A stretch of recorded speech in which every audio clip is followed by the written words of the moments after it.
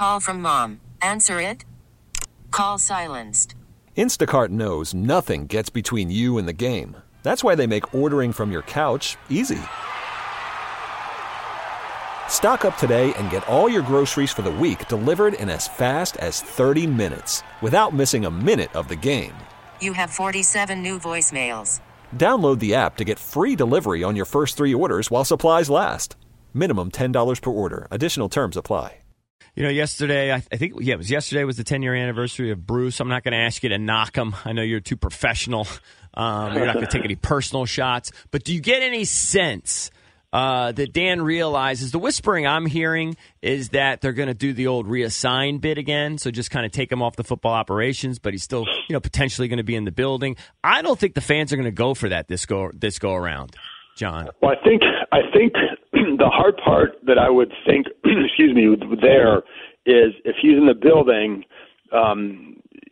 is there still a power struggle? Yeah, exactly. Because this is a job that he likes doing, and I can see each scenario playing out. I mean, whether it's stripping him or just firing him, or keeping him all together, or this. But the thing I would wonder too is, would he want to stay here under those circumstances? Because that's the thing I would wonder about too. But yeah, no, I can definitely see a situation where there's another power struggle, and it's just I think that would be I don't know that I think part of me just says either rip it off or you don't. Yeah. If you really want to change, just feels like, and one thing is like Dan Snyder does seem to like Bruce Allen, and clearly they've been around together a lot, at meetings and at the league meetings and doing all this other stuff. I think he feels like Bruce has done what he feels has been best for the franchise, whatever.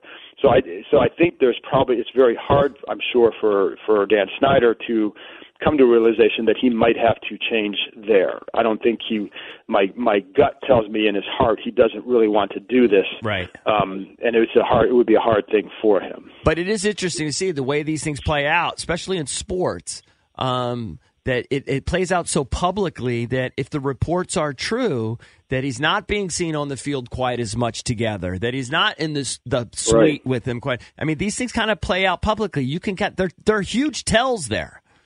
There are, and there's you have people that say just read body language, and yeah, I think there's definitely a lot of tension. Yeah. In that building right now because you don't know about your future, and listen, if Bruce Allen had just stayed as an executive on the business side, I don't think people would have had he never moved over to the football side, I don't think people would have a huge issue with him being there because you're taking charge of the stadium, you're doing league business and all that.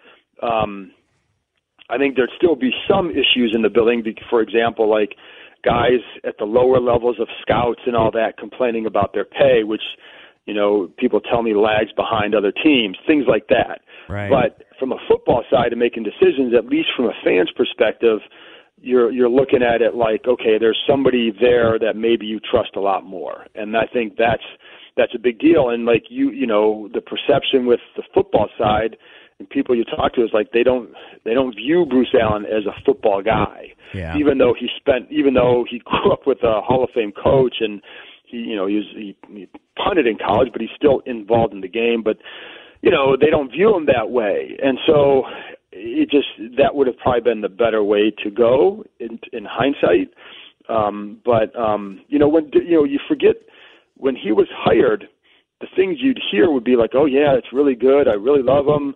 Not a football guy, but man, that's a good hire, because he had some respect in that as an executive.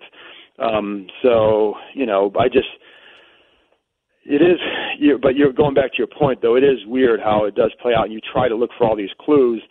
And I think what it also suggests is that this is a hard decision for Dan Snyder. Right.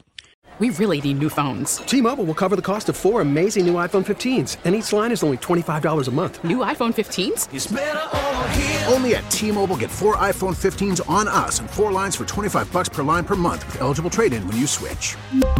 Minimum of 4 lines for $25 per line per month with autopay discount using debit or bank account. $5 more per line without autopay, plus taxes and fees. Phone fee at 24 monthly bill credits for well-qualified customers. Contact us before canceling account to continue bill credits or credit stop and balance on required finance agreement due. $35 per line connection charge applies. See T-Mobile.com.